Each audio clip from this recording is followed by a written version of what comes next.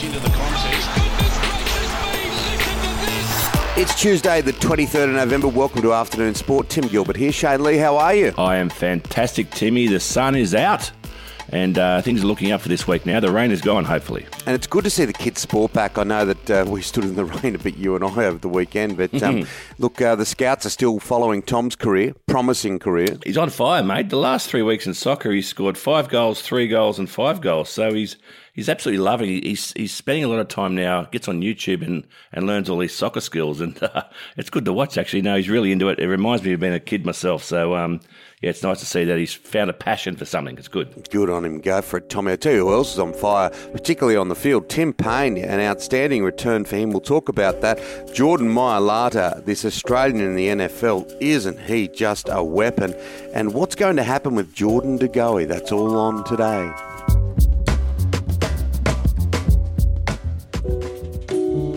Now, there's nothing like a healthy head of hair. Shane, when I first met you, those blonde, flowing locks, well, they had a life of their own. Yes, Timmy. As they say, look after your hair and everything else will take care of itself. Now, I've got something for you too, Timmy, even with that silver fox look. It's called Mane Hair Care. Oh, Mane Hair Care. I know it. I absolutely love it. Yes, mate. Specialised men's hair care, targeting scalp conditions to stimulate scalp and, over time, improve growth.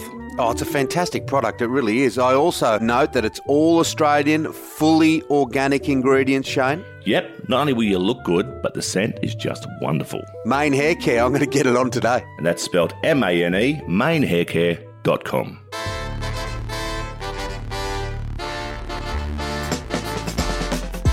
Shane, Tim Payne played in Tasmania yesterday, and look, I looked at the highlights. He looked as crisp as ever. He did. He looked really good behind the sticks. George Bailey, the selector, was there to watch him go around. It was a second 11 game. He missed his club game due to rain, but it was a Tassie second 11 versus a South Australian second 11. So back behind the stumps, took 6 catches. 2 really good ones, actually. One diving low to his right off the fast bowler and one up to the stumps off the spinner. He does look like he's missed a lot of cricket, but yeah, it would have been a lot of pressure on him, and he held up pretty well. He's a tough guy. It looks like they'll pick him. If you're reading those lower paragraphs of articles and comments from people, I think there's every chance he'll play in Brisbane. Yeah, well, to have a turnout like that, definitely. I think so, but it probably will be his last series, even if he does play. But yeah, we'll see how we go, mate. It'll come down to, I think we've got another Shield game to go, so one of the keepers can get some runs. It might put a bit of pressure on him, but at this stage, I dare say he will be the incumbent. The crime wasn't big enough to drop him completely, was it? I mean, he should be available to play. I think so. I definitely think so. I think it was something that was dealt with 4 years ago. It was a mistake. He admitted to it. But I think it was just pressure coming out. The word is that there's potentially money trying to be extorted from Cricket Australia. I don't know if that's true or not, but so they had to come out and bring it to a head. So, yeah, it's an ugly situation. Yeah, Mark Taylor's copped a lot of heat. We spoke about that yesterday. But, look, I thought they dealt with it. It was a silly mistake, and he should move on. Yeah, I think Mark's unfairly being ripped apart a little bit because he is just one of those guys that's transparent up front. He just tells it like it is. This is what I thought, and he's always been that way. But look, it looks like Pat Cummins will be named captain later in the week, probably just being brought forward a few months because we expected him to be named captain at some point. And Steve Smith with the VC next to his name, every chance there. Now, the WBBL, we've really enjoyed watching this, and the feats of Beth Mooney and Sophie Devine. What about Sophie Devine, the way she clubs the ball? She absolutely whacks them, Timmy, and they've joined forces. They both play over in Western Australia for the Scorchers, and, mate, I think they've scored between them in the last 2 years 935 runs in the WBBL, big numbers. So they've been included in the Team of the Year again for the 3rd year in a row as openers. 3 big admissions, actually, from that team. No Meg Lanning, no Elisa Healy, and no Elise Perry. So there is a bit of a changing of the guard, Timmy, in women's cricket, which is good to see. Some real young talent coming through. This Jordan Mailata story in the NFL is a cracker, isn't it? Young kid from Condell Park, massive unit. Obviously played some lower grades with Canterbury and then got this incentive contract over there in the NFL, then signed a big deal. And he is living up to his expectations, isn't he? He is a unit, and he absolutely smashed a guy called Marcus Davenport. And they call it, in America, they call it the pancake. I think we used to call it like folding someone like a deck chair with a tackle. But he helped his team to a win, 40-29. That's Philly over New Orleans. But the best part of this, mate, he actually posted the picture of him smashing this Marcus Davenport. And he put the location as the International House of Pancakes. So it set the internet in a bit of a meltdown. I thought it's good humour from him, and very, very funny. He can smash him, and that's good to see. Oh, yeah, ouch. You just got to go and have a squiz at it. It's fantastic. Now, let's have a look at a little bit of rugby league, because Parramatta, they've been bleeding a bit, haven't they? Losing players, and a big question mark as to how their roster would look going forward, but a big re-signing for them. He's their leader. No doubt he's their best player. Clint Gutherson, the King Gutho, has signed a deal that will keep him at Parramatta for another 3 years. Yeah, 3 years, $2.3 million. He was keeping his cards very close to his chest, wasn't he, Timmy? Sort of saying whether he's going to sign or not. He's obviously leveraging his position. That's turned out well. That's a really good signing. They can build a team around someone like him. He was definitely their best player last year. He creates a bit of an X factor there, but it's a big amount of money out of your salary cap, $2.3 million. But I still think that's a very, very good signing for the Parramatta Eels. One of the most impressive Australian sports people, in my eyes, is Lance Buddy Franklin. I've had a little bit to do with him. I caught up with him again over the Everest Carnival. He's just such a nice guy and such an amazing talent. He's a bit shy when the media is around, but you get there and sit there and have a chat with him. He's the most decent human. And look, he's fired up to get these next 5 goals to take it to 1,000 for the Swans. One of the greatest players of all time. He's got back to training early. No special rules for him, but he's decided to get back with all the young players. Yeah, good to see, isn't it? He's 35 years of age, as you said, 318 games career so far. He's 5 short of the magical 1,000 goals. But yeah, he's come back, instead of coming back on December 6th, has come back this week with other senior players, actually, Callum Mills, Tom Hickey, and Sam Reid. So the Swans have a very, very strong culture, and it's good to see that the older players are not taking any shortcuts. It sends a great message to the younger squad. Yeah, the Bloods culture is really a big thing for them at the Swans, and who knows what happens next year. They went so close. They're a very good team. They got a nice blend of experience and youth. Come on, so the Swannies. The mighty Sydney Swans in 2022. What will happen? What will happen to Jordan De Goey at Collingwood? The coach has kept his cards very close to his chest. He said that he's been in contact with him. That court date is just a week or so away for him in New York. It is, mate, December 8th. But I think Craig McRae is sending out a really clear message here. He's saying he may not play for the club again, no matter what the actual situation is.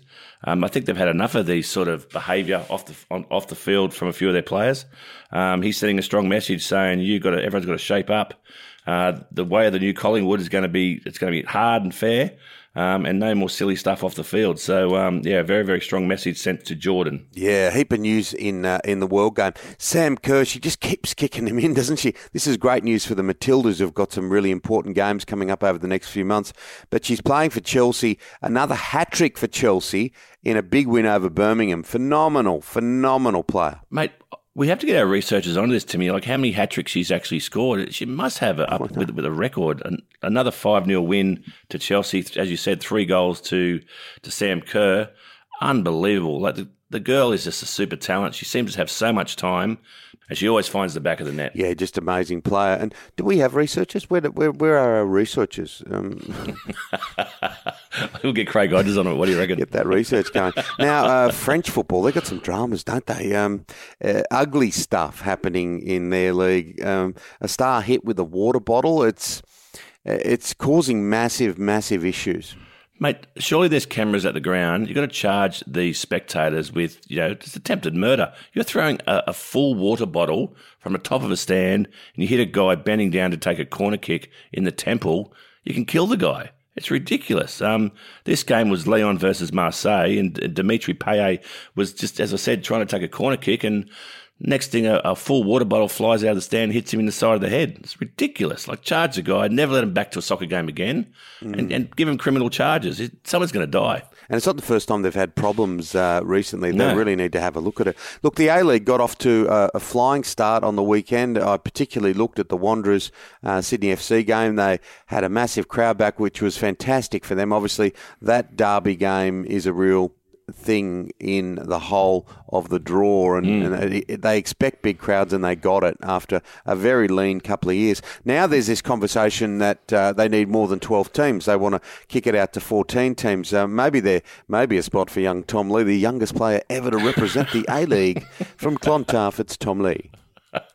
Look, I don't know about this, Timmy. I think they need to get the 12 teams right and the competition right first, but they're saying they don't have an equal amount of home and away games. They want to push it to 14, which would give them equal 26 home and away games. But with the big view in a few years' time to go to 16 teams, which would give them 30 home and away games. So, yes, they're having a bit of a strategic review, but I think they should get their 12-team competition right first. Yeah, this is murky, this story with the Chinese tennis player Peng Shuai, accused one of the government ministers of sexual assault, and then there was all this talk, had she gone missing? They have found Peng Shuai, and she's done an interview with the IOC. There was also some other vision released from Chinese media. Really interesting yarn, this. Well, you can't speak out in China against anyone that's more senior than you, and making these allegations against a former vice premier for sexual assault over several years is a big accusation. I'm hoping it's not true, and for her sake. But yeah, she's obviously been silenced and said to go back into her box pretty much and be quiet. Thank goodness she's fine. But this has attracted international attention, from Joe Biden, the US president, to the French president, to the WTA in tennis, saying if she is not safe, China will not be included in any more tennis tournaments. So there's a bit of international strong-arming going on here to China. But thank goodness she's alive and well, because the poor girl must be really, really frightened. Yeah, it was good to see Novak Djokovic get on the front foot and fellow tennis players say things, because that also means a stack. So, yeah, we'll keep a watch on that story. Formula One, this is really getting down to the knife's edge, isn't it? Lewis Hamilton and Max Verstappen. I think that many thought before these new cars all came in and everything that Lewis Hamilton was going to win, but Verstappen has really taken it to him. It's going to the wire. It is, mate. I love how you say Verstappen as well, Timmy. It's a beauty. Hey, so Hamilton's won the last two, Verstappen. So how many left in the series, Timmy? And are you tipping Hamilton or Verstappen? Yeah, it's going to be interesting. Look, Lewis Hamilton, you'd have to tip him, wouldn't you? Because he's arguably the greatest of the modern era. But Max Verstappen has had a great season.